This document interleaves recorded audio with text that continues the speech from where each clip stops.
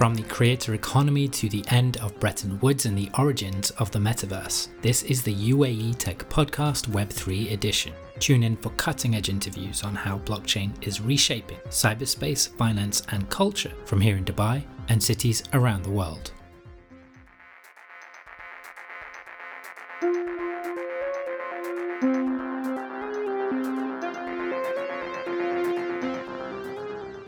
Everyone's going to come to blockchain because users are going to demand that their time and their value stays with them.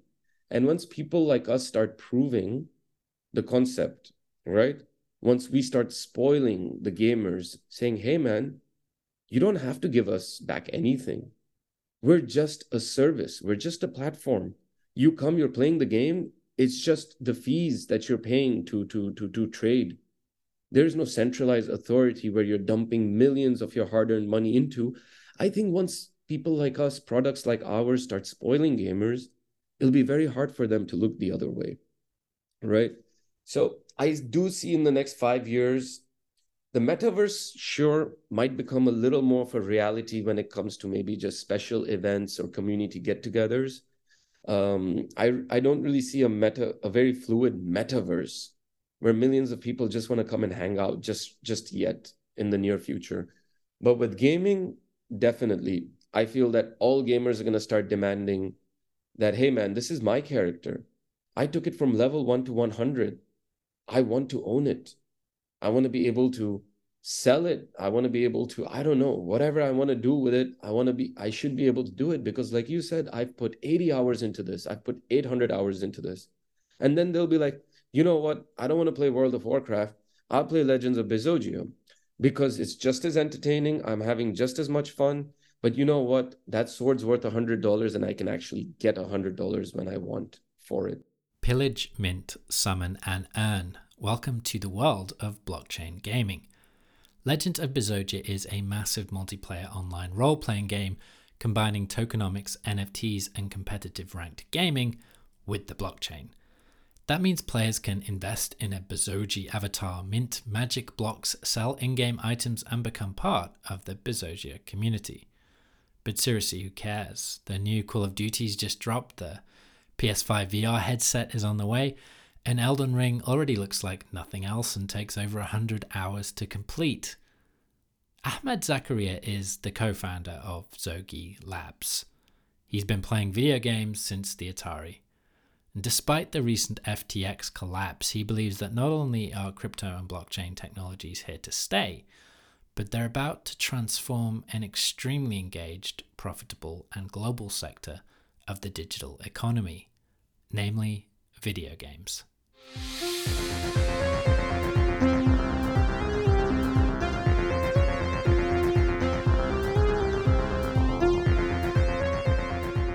Today we're talking to Ahmed Zakaria from Zogi Labs. Zach, great to have you on the call. So, we'll jump straight in, but before we talk a bit about your work, a bit about blockchain and AA gaming, we should probably start with a little bit of context as to what's going on in the crypto blockchain world. So FBF has just been arrested. Big news. I'm not sure if it's that surprising, but maybe you can just, introduce us all to what's happening in this space and what crypto and blockchain companies are feeling like right now.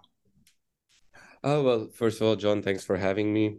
Well, yes, it is big news today and yesterday about FSPF getting arrested. And generally, I think as we've built Zogi Labs through the bull markets into the builders markets, I think generally what happens during these markets is that when there's a hype of or excitement in the industry and investments flowing in, you normally end up noticing a sell to build style of model. Generally, that happens in the real estate industry as well, where developers sell to build, which means that they first sell their assets and then start developing the project later.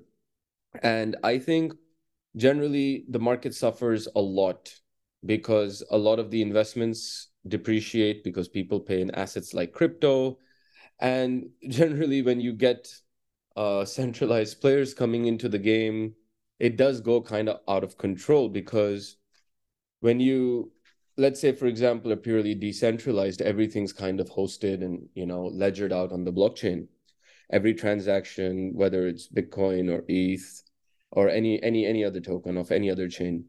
But when centralized entities start stepping in, the methodologies of funding is more contractual, and there's a lack of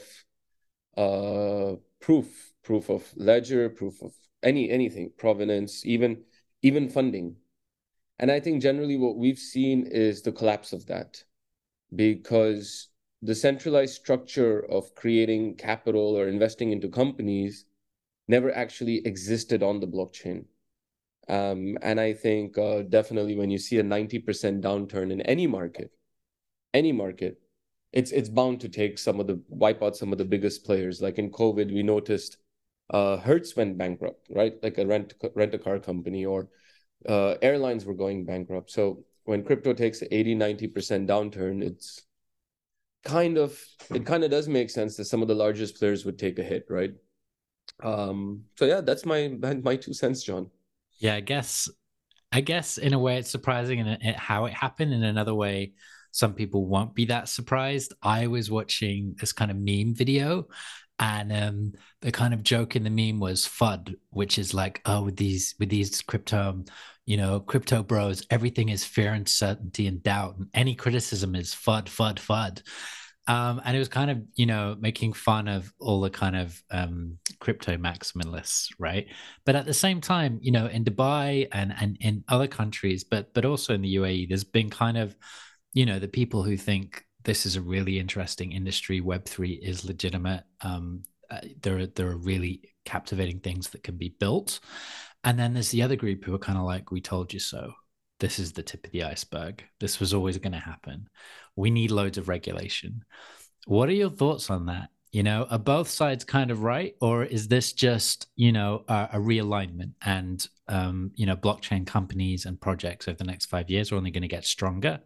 Or do you think, wow, this is a big shift, the regulators are coming? I think honestly, it's the lack of education, John. So what happens is opportunities like this, where we speak or people speak and educate the crowd, should be encouraged more, because when people are introduced to crypto, they're introduced to it with greed, with speculation, with the chance of just making money. So what happens is a coin is just a coin. It becomes almost a non-existent virtual asset. Moreover, it becomes psychologically just a purely speculative play, right? And that's I think generally what happens. So when you talk about both sides, I agree with both sides. Crypto bros, their homies and their homies right now, all of them are not in a good place, right? So their grandmother's calling them saying, hey, you made me buy ETH at 4,000, right? So I do understand that. But what I'm against is that there is so much utility, use cases, transfer of value, proof of authority, so much use to blockchain, right? And that we don't really discover it. We don't really go back to say that, hey, if I'm going to speculate on this asset, right, what is the underlying value behind it?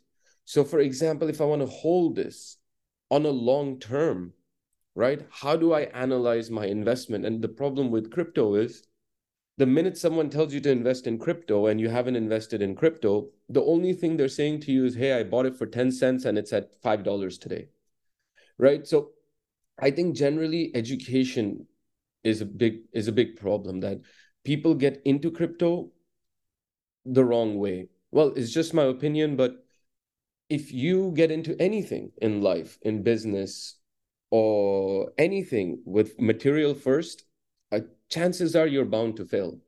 I remember I met Gary Vaynerchuk once, and he said the same exact thing while he was speaking at the roundtable. He's like, you put money first and you'll fail.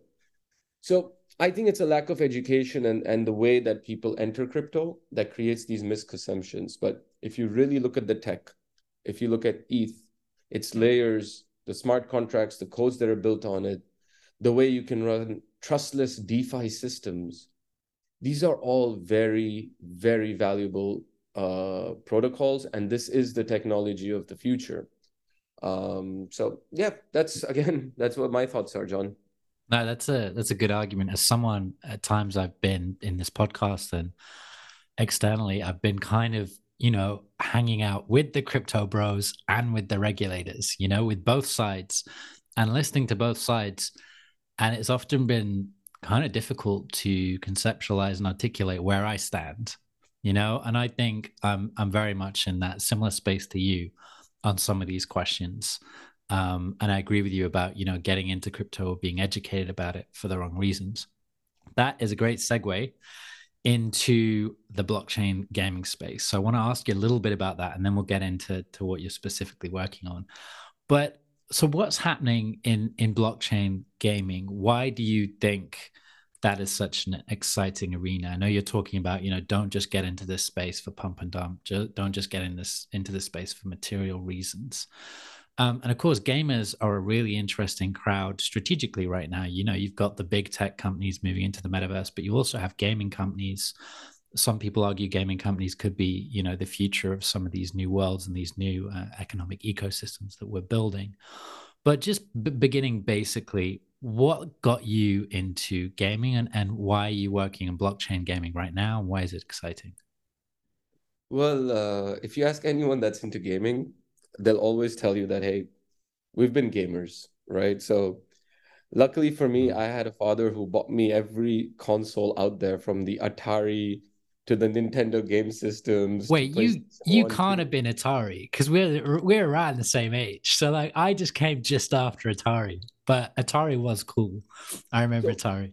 so what would happen is my dad would buy all these consoles, even though we were very young. Yeah. And then once we went to sleep at night, he would kind of go play games all night. So like my mom told us once we grew up, he's like, he bought you all the PlayStation and stuff, but he was playing it all night long while you guys would sleep and wake up for school the next day. That sounds great. I had to go through hell to get all of my. I got them all, but I had to play various scams and all sorts of stuff just to get my hand on every single console. Did it, but it was never easy. So yeah, you should be thankful. Your dad sounds like a good guy. Basically what actually happened is there's three of us founders, right? So there's me, there's Nick, and there's Steve. And we're all gamers and we've all been friends. I've been a very early adapter, so a lot of my friends were introduced to the crypto space, I hope the right way, in 2017. So we generally realized that, hey, as gamers, we are putting in so much value into these companies and into these servers. I mean, we have these completely like fully built World of Warcraft characters, items on all these other Web2 games where we probably spent thousands, if not tens of thousands of dollars. And we realized the only way, and we've used it, was using black markets, right? To trade the value of our digital assets as gamers. The problem is that every single company out there, any Web2 company out there, it's their policy that if you were to trade something off the market, your account could get banned. Generally because none of these games are actually designed to really give out value. A lot of games, and I think as we progress in this podcast, maybe I'll speak about it a little more. So for us, the main inspiration was that, hey, we love games. We put a lot of time into games, right? We invest our money into games, and we really, okay, we get a lot of satisfaction, I'm sure. It's a great way to unite with our friends remotely. Playing games together is a great way to stay in touch. But what about value? As you get older and you get busier, you start realizing that, hey, you're worth something by the clock, right? By the hour, by the day, by a project or by a contract. So this was what inspired us. We said, hey, blockchain can be used for very good, solid two-way transfer of value. And that's why when we came out in May of 2021 to build out an MMORPG, it was kind of very unique and shocking to people because no one really stepped that far. Blockchain-based games were all turn-based games, all click every time on your MetaMask kind of games. So generally, that's what we did. We were first inspired by community. we saw the value of community, and that value kind of self-funded us into building out the entire Zoji Labs. I think that's the main inspiration. It was, how do we allow seamless transfer of value instead of it being dictated by one central authority, which is a for-profit business, you know? So I think that's what kind of pushed us into this foray. And the second thing we noticed was that gamers create the most activity online. So if someone uses the DeFi protocol, right, he'll use it every day once, maybe once a week. If someone's using USDT for their business now, which is kind of getting common, they might be doing a few transactions every week. But when it comes to gamers are active users daily, doing multiple transactions, right, every single day. So we realized that there's a huge audience for it as well, not only just a need to be paid for your time, but also a huge audience, which would bring a lot of on-chain volumes to generally to any and all blockchains possible, right? Wherever the games are running. Yeah, that makes sense. And there's a lot there. I mean, I don't think even people who work in digital and, analyze digital and work in policy, often they're not aware of just what the engagement levels are in gaming and what the amounts of, digital revenue that go into gaming globally are. AAA gaming, but also, on the Apple App Store, where I think a third or more of their total revenues on the App Store comes from gaming. So, billions. So I take what you were saying about, how this community use video games and engage in ways that are kind of way more intensive than a lot of other types of software. We were in the UK recently, and kind of, it's raining and grey. And one of my friends said, well, it's no wonder everyone in this country plays video games. You know what I mean? Like, once it hits kind of 5 p.m. in winter, there's nothing else to do. It's like, it's kind of true. And I remember, growing up with the Final Fantasies, RPGs. Oh, and I think, that I think to complete that, you had to put a bare minimum of like 45 hours in. You know what I mean? And that was good. Like, most people are clocking like 80, 100 hours. And at that time, it didn't even occur to us, that, maybe we could make money out of this, or maybe, this sword that I've been leveling up for the past 20 hours is actually worth something on a market. And I think then, we got a bit later into the evolution. You had Call of Duty, and you had, Elder Scrolls and all these other games. And people did really start thinking about it because they were spending a significant amount of their lives, in these games. I guess there's two questions based on what you said that you'll be really aware of.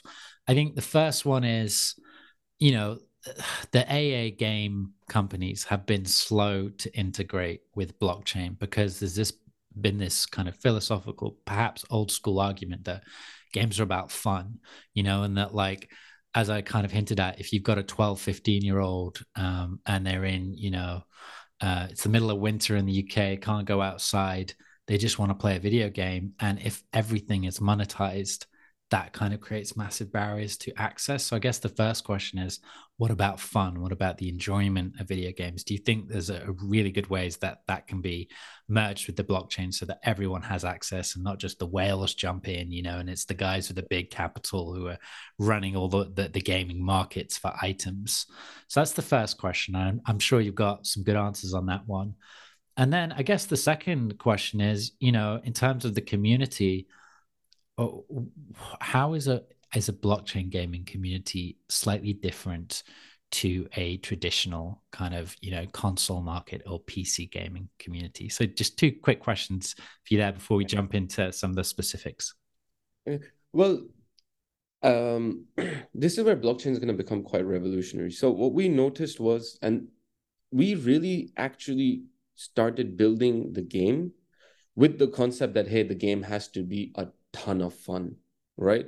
That's why we chose the meme metaverse theme, because with memes, we could consistently every week with trending things on the web create entertainment within the game, right? So that's what we went with. We said, hey, man, let's make this a ton of fun, right? People should actually enjoy playing the game. It should not really be about the earnings, right? Any game company out there should focus on fun. The second thing is, globally, if you look at the statistics, it's true. The top 10 or 20% of the gamers are going to earn 80% of the revenue. That's just kind of how it works generally when it comes to MMORPGs, this, that, because there is definitely people who are more dedicated than others. So there's no way for anyone to create a balance without it being illogical or unfair to people's time and efforts into anything, right?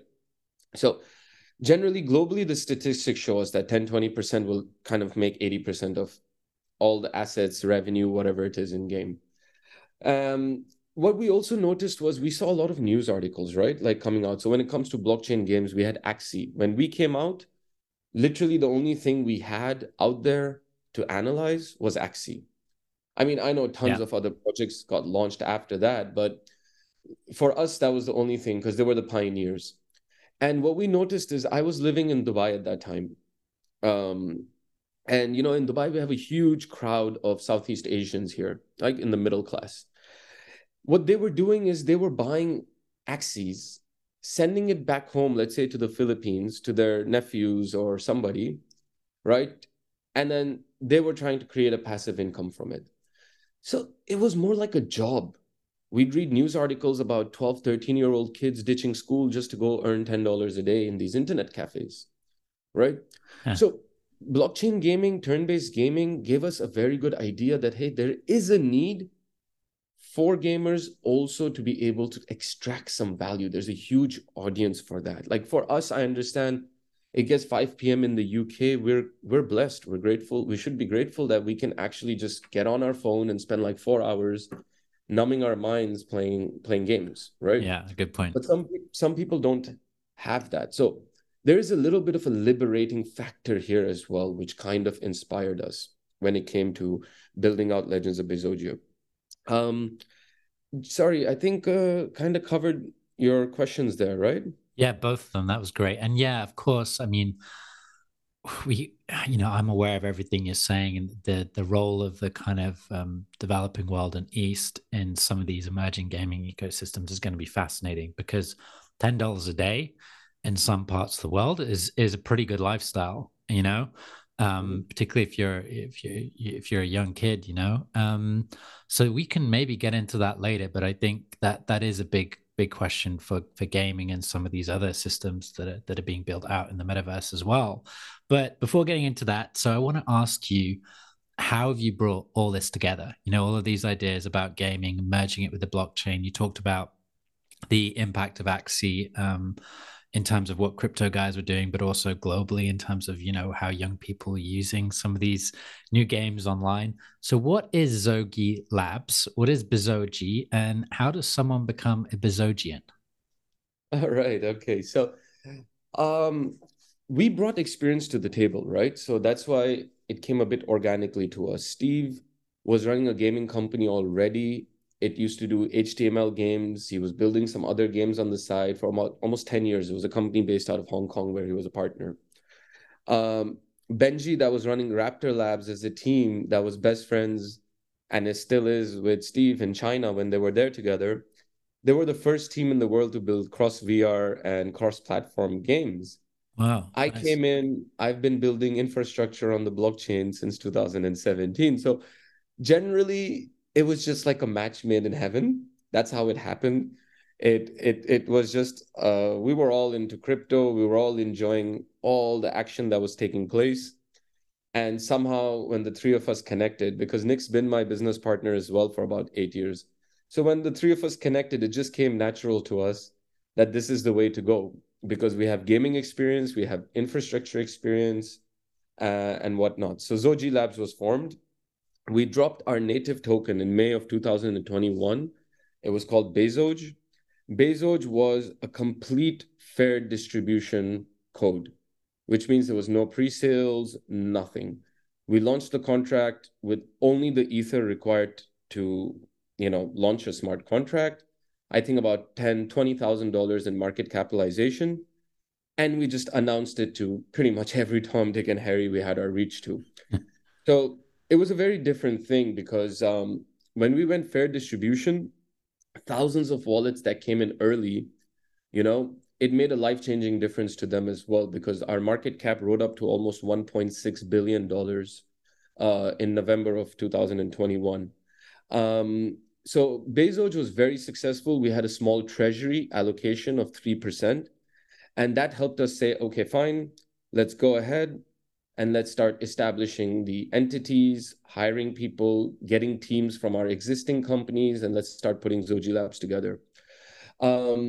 We moved on. We dropped a bit of mini games. We did a bunch of cool music videos, staying true to the meme theme. I mean, I'll get into that as well when it's time for the jokes and laughs, right? Yeah. But moving on, what we did is in November, Raptor, us, Benji, we were able to actually have the first alpha version of the Legends of Bezogia world. So we brought it to the market. We went public alpha. I mean, call us decentralized or grateful for public servers, but we always felt open source and transparency was the best way to go. So we went public alpha with our game, and we launched our first and only collection of in-game characters called Bezojis. Those are NFTs. Those are the in-game characters. There's only ever going to be one collection, because the way it's been designed is that one collection will then breed. We call it summoning because we have baby Bezojis as well. Kind of weird if you say they're breeding, right? Yeah. So we call it summoning. That's what we did in November. And then moving on, we kept developing. We went open beta a little earlier this year, a few months back. As Zoji Labs, what we've managed to put together is we have four licenses and 3 offices now. So we have a gaming studio in Shenzhen, China, where we have wow, that's fascinating. I love Shenzhen. Such a cool city.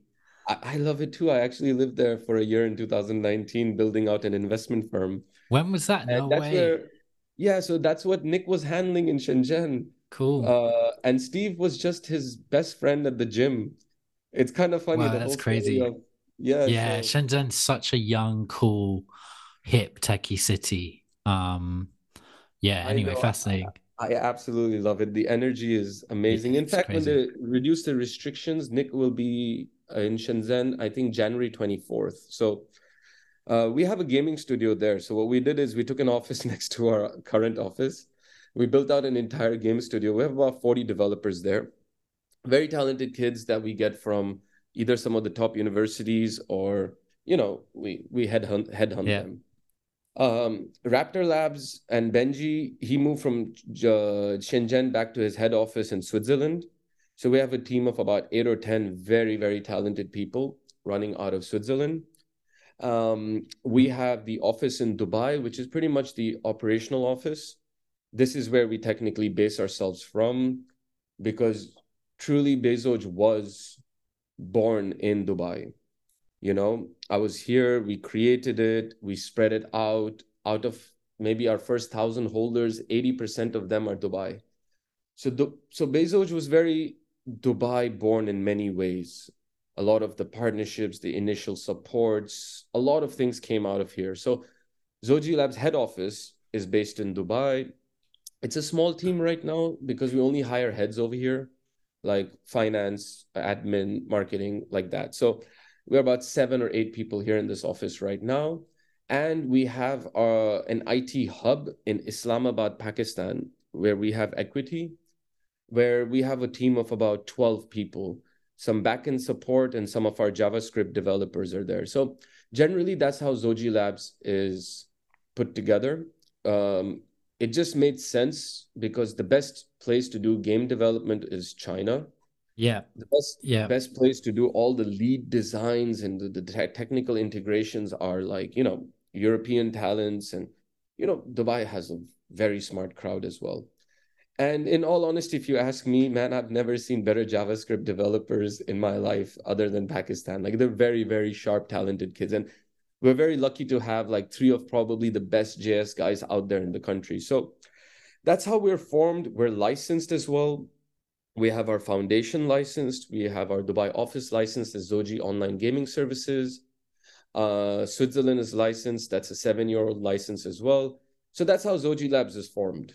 How we managed to do all of that so quickly, I'm not sure, but there's 3 of us. So if you take out the sleep hours, technically every year you have 2 years of time. Yeah, I guess your time zones must be pretty interesting. But listening to you, what's so kind of fascinating about that is there's this theory in Dubai for our listeners about Dubai as kind of an export hub and as this meeting point between East and West in a way that you don't get in London or Seattle or DC. So this idea of Dubai as a place where if you want to tap into China, you can tap into China. If you want to tap into often Switzerland or parts of Western Europe, you can. And then you can also have, little small offices in other cities, Istanbul being a perfect example. You are like the poster child for that whole theory, that idea of Dubai is that kind of intersection between East and West. And yeah, one of the things when I was out in Dubai that fascinated me most was that I met with a lot of the blockchain and particularly game devs from China, and I thought they were doing such cool stuff. So it's really interesting that you're working across those kind of talent bases. No, and I have to say, like, every place has its own energy. I came to Dubai in 2004, right? Very young, pretty much very broke as well, right? And it's the vision of our rulers, right? I was born here as well, so I'm very patriotic in many ways when it comes to Dubai, but it's not just the vision of our rulers, it's the energy that vibrates through the land with that vision that really sparks entrepreneurship. I've been in many environments of the world. I built business in Shenzhen, in the UK, in the United States. It's just been my life these last 18 years, just traveling the world, building businesses. But the energy, the network, the integrity, and what's here in Dubai, I would say it's rarely found. Maybe parts and essence of it could be found in places like Miami, right? Where there's a very big collective conscious of empowerment and growth. But beyond that, if you ask me, Dubai for me is the city. If you're really looking to, I don't want to say this, but quote unquote, break out of the matrix. Yeah, yeah. I think Dubai is a great city. It's fun. The vibe there is great. I also like personally that vibe of being in what feels like a global melting pot. I know everyone says, London and New York is meant to be like that, but it doesn't feel the same as Dubai, where you can literally meet guys from Shenzhen, with a gaming lab. But yeah, I kind of agree with you about the vibe in Dubai, and it's interesting that you grew up there and were born there. I didn't know that, but yeah, also Shenzhen. I remember going there. I think I'd been to Asia a couple of times by the time I was around, I think 22, 23. So I was very aware that, the energy there is very different to kind of where I grew up. And I remember going to Shenzhen and we were with a friend. We were in a bubble tea bar. This was before bubble tea, well, almost before bubble tea was cool in the UK. And they had this massive skyscraper opposite. And I said to my friend, Dad, God, that's massive. How long did that take to build? And she said, Oh, that wasn't here like 10 months ago. I don't even know when they did that. And this was about, this must have been like 2004, 2005. So I don't know what Shenzhen is like now. I haven't been No, since, but the yeah, it Chinese was government, crazy. it might have a little bit of a negative impression in global media, but the way the Chinese government builds, it's ridiculous. I've never seen anything like it. Yeah. Like I there's mean, traffic piling up on a street. A week later, there is construction. A week later, entire new roads have been built. Because, the thing is, it's their contractors, their people, their company. I mean, it just runs a very lean system. I mean, I'm not trying to say I'm pro-communist or anything, but the thing it, is, like, if one entity controls the project turnkey from start to finish, right? Like the same way as Zoji Labs, we barely outsource. whatever we do is done in-house, right? So we have control on our roadmaps, we have control on our timelines, where we know what we need and how to deliver it without relying on a third party. I think that's why you see infrastructure in China is faster than anywhere in the world. Like bridges, roads, I mean, everything is just run by one entity, right? So I think maybe that's why, but I love the energy in Shenzhen. And that's what I mean. If you wake up, like, so I live in Seattle as well. I wake up, it's a different energy. When I used to wake up in Shenzhen, I would just be itching to get out of the house, even if I didn't have a meeting for 2 hours, you know? And in Dubai, it's kind of like that. Like when I'm in Dubai, I can barely sleep. I can't sleep more than 4 or 5 hours. I think you noticed my Twitter message at 5 in the morning. So it's just, I think that it subject to where you are, where you're based, there is an energy. In fact, Steve actually moved from Shenzhen to Dubai last week. Not completely, but he's decided to live here as well because he's like, my God, man, half the time I speak to people in Dubai, I actually feel like I'm progressing. Yeah, that makes sense. Actually, I want to ask you about a couple of things, but one thing there is, so Dubai is in focus a lot for what it's doing in crypto and blockchain, and there's regulators in London and DC talking about what is going on with that community in the UAE. And I think there's various arguments on it, but I think another thing the UAE is really pushing ahead with and doing really well with is this idea of the metaverse, of course. And there's a Dubai government white paper, a Dubai government strategy around the metaverse, and part of that is bringing gamers and gaming talent into the UAE, particularly actually blockchain-based gaming talent, because that already merges with a lot of the evolution that the country has been having in the blockchain and Web3 space, as we've seen from previous episodes of this podcast. We've spoken to amazing global talent from the blockchain industry, all coming into Dubai. So I guess we've already seen that on the UA Tech podcast.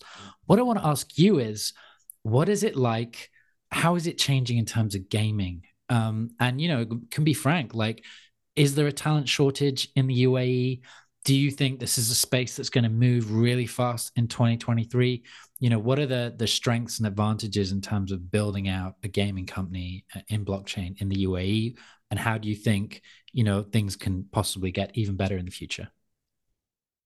Well, I think when you're blockchain, you should think very global. So I'm not saying that our strategy is like the best strategy, but what happens is generally building out, let's say, a game studio in Dubai is not very viable for a business. 3 or 4 reasons. I'm improvising, but one would be like there's a high cost of living, so you have to pay a higher payroll to your staff, Yeah. right? Secondly, there's always a demand for talent, so retaining and not having some of your talent get poached is also a bit difficult. Yeah. Right. And I do agree with you with the phenomenon of gaming. I mean, it comes from how Web 2 went to esports, right? And now everyone's seen what a phenomenon esports can be. So it only makes sense that, hey, if you had blockchain, right, that it would even work even better. So I think Dubai has its advantages. If you're looking for global talent that can run senior level tasks or titles in your company, there's definitely no place better than Dubai, right? Because really, like, people actually enjoy to come to live here as well, right? And those people are smart, they're talented, they're independent, they know what they're doing in their life, they know how to take care of their finances, so on and so forth. So there is advantages, there's disadvantages. The biggest advantage I do have to say is the government and the fact that regulations are being discussed, regulations are being put in place. Authorities have been set up, like you mentioned, the Virtual Asset Regulatory Authority.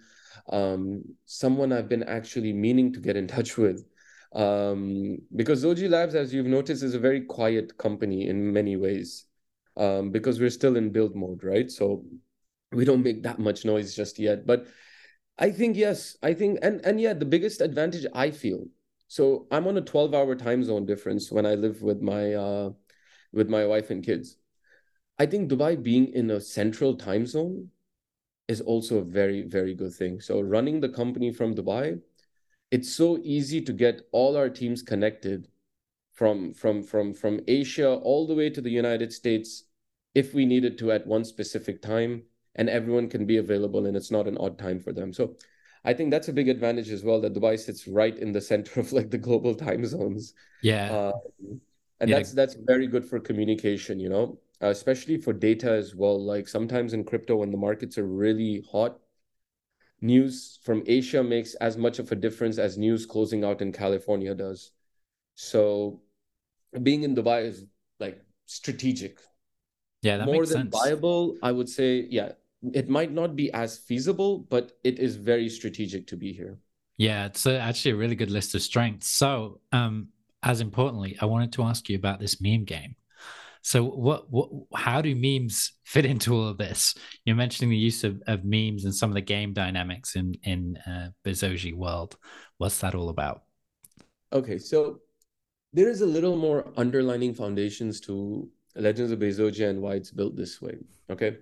So memes are entertaining. Everyone loves memes. Okay. And anything can be made into a meme. So for example, we have enemies in the game like Donald Dump and Donald Trump. Now, what we also did is, other than just memeing it, we wanted to give it a crypto touch as well. Okay, and I'll explain to you where I'm going with this. We're using memes to actually even adopt people into crypto. So our game also gives you crypto education. So for example, Donald Dump is a bear and Donald Pump is a bull. Well, he's half bull, half human, and half bear, half human. Or we have weapons like the Liquidator, or a meme weapon like the Elon Musket, right?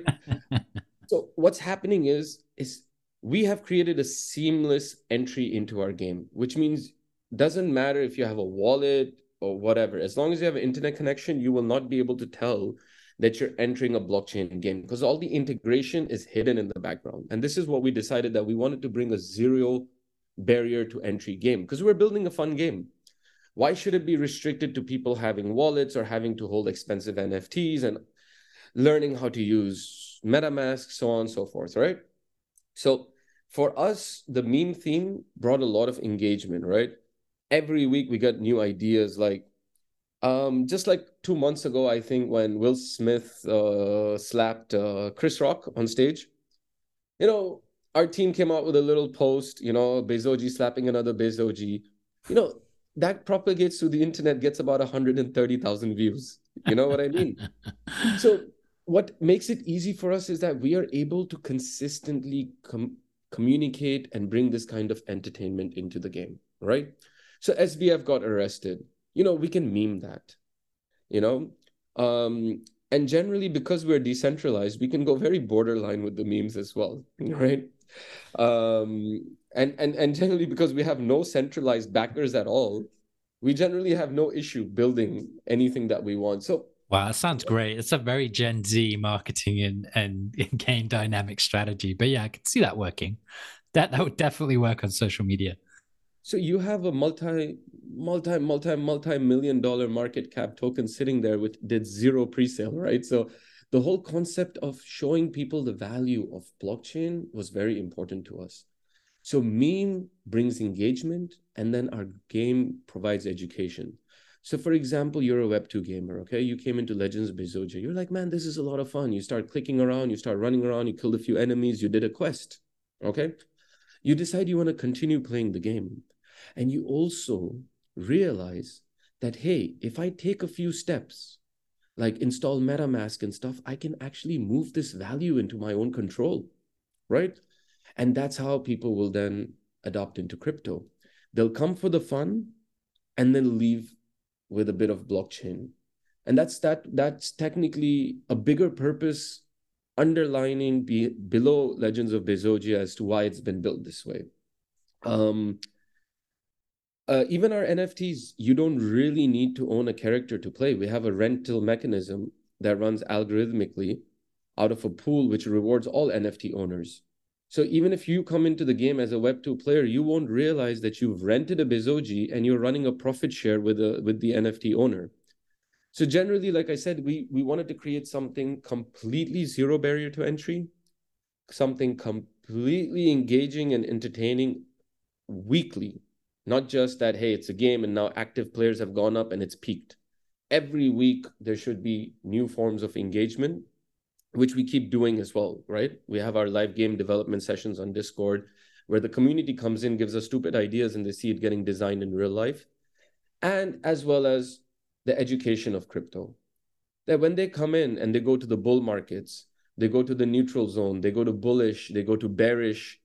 I mean, we have Elon Musk. It's a big whale that flies around Bezogia, or we have the Colosseums where a lot of this crypto stuff has been embedded into engagement and entertainment. So we're saying, hey, let gamers come and enjoy the game and they'll fall in love with crypto themselves. You know, that's kind of like our whole purpose in a way. Yeah, and it's kind of goes back to what we referenced earlier, that kind of you've got the culture of gaming in there, but you've also got this kind of meme culture and crypto culture, which is slightly different, right, to the video gaming culture that we might have grown up with, 15, 20 years ago. So it's super interesting, just the aesthetics, the marketing dynamics, the culture of the game itself, the way you interact with the characters and some of the economic aspects. I wanted to ask you, because yeah, sorry, go ahead, Zach. No, I'm just saying, like, what feels like a validation is to us is seeing how many people actually engage with us, right? So like 2 months ago, when we opened up beta testing sessions, we had like 7,000 beta testers that applied. Wow, Literally 4,000 people waiting in queue just to play a beta version of a game, which is, if you ask me, still kind of empty.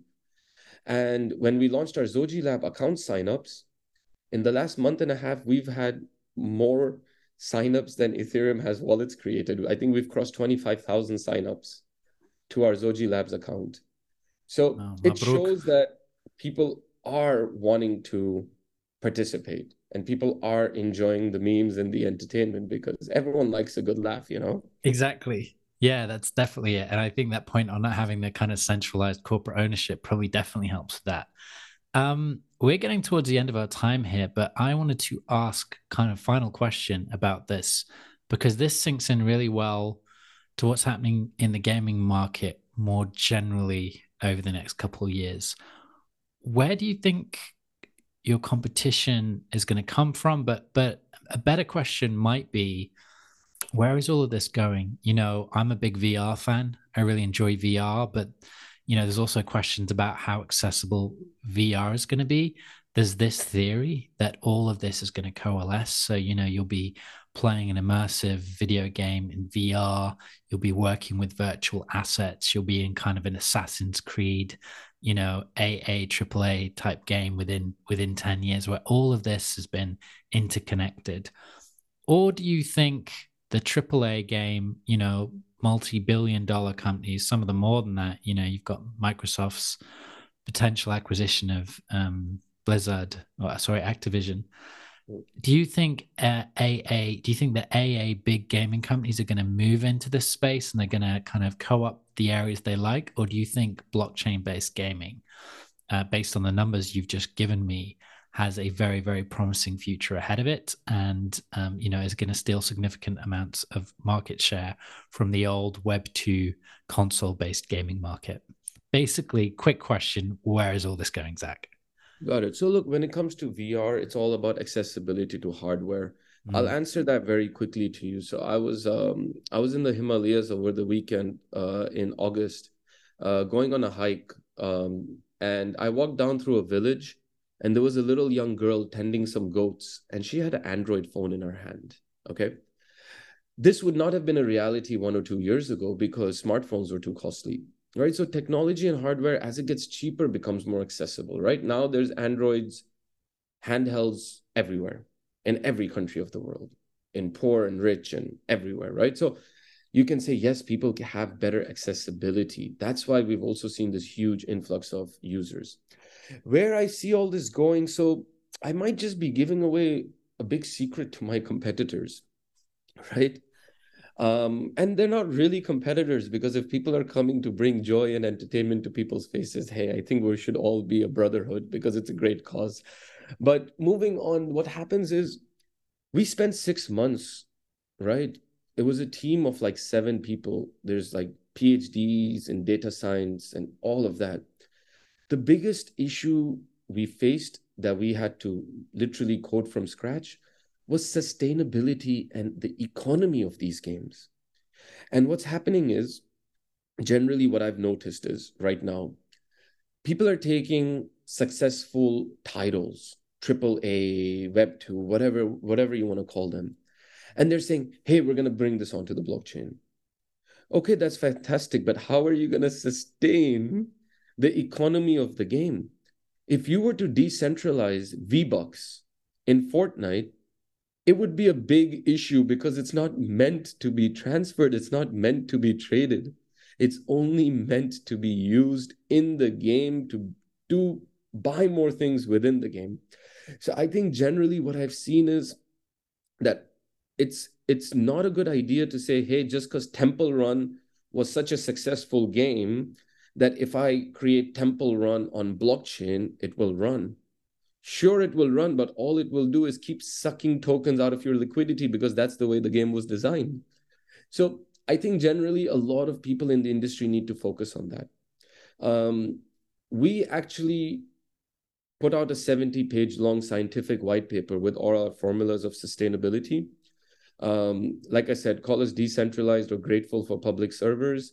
We're very open source. So we put all our sustainability mechanics and formulas out there, right? Hopefully that people see it, people come back to us, people improve on it as we implement it into Legends of Byzantium. So where I see this going is a lot of trial and error, before a lot of these games realize that, hey, these assets are not worth that much, or wait a second, we really need a more circulating economy. And if you ask me with Microsoft's foray with Activision, let's see if that deal goes through, because I think they're in some kind of issue, right? For being in like trying to monopolize the market, who knows? Yeah. But I generally see everyone's going to come to blockchain. They have to, right? And it doesn't take much. Like when Reddit flipped the switch, right? And all of a sudden it's profile pictures or whatever, it's avatars, they're 2.5 million NFTs, and it found value, you know? Everyone's going to come to blockchain because users are going to demand that their time and their value stays with them. And once people like us start proving the concept, right? Once we start spoiling the gamers, saying, hey man, you don't have to give us back anything. We're just a service. We're just a platform. You come, you're playing the game. It's just the fees that you're paying to trade. There's no centralized authority where you're dumping millions of your hard-earned money into. I think once people like us, products like ours, start spoiling gamers, it'll be very hard for them to look the other way, right? So I do see in the next 5 years, the metaverse sure might become a little more of a reality when it comes to maybe just special events or community get-togethers. I don't really see a very fluid metaverse where millions of people just want to come and hang out just yet in the near future. But with gaming, definitely, I feel that all gamers are going to start demanding that, hey man, this is my character. I took it from level 1 to 100. I want to own it.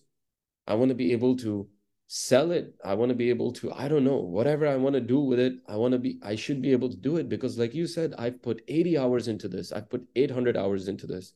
And then they'll be like, you know what? I don't want to play World of Warcraft. I'll play Legends of Byzantium because it's just as entertaining. I'm having just as much fun. But you know what? That sword's worth $100 and I can actually get $100 when I want for it. So I think generally blockchain will be integrated into every game at some point of time. And like I said, there is technical issues that the competition really needs to worry about. That not every Web2 game is economically designed to sustain on the blockchain when you click the switch on and the value transfer becomes two-way. Good insights. Ahmad Zakaria, thanks so much for your time on the UAE Tech Podcast. Hey, thanks, John. Thanks for having me.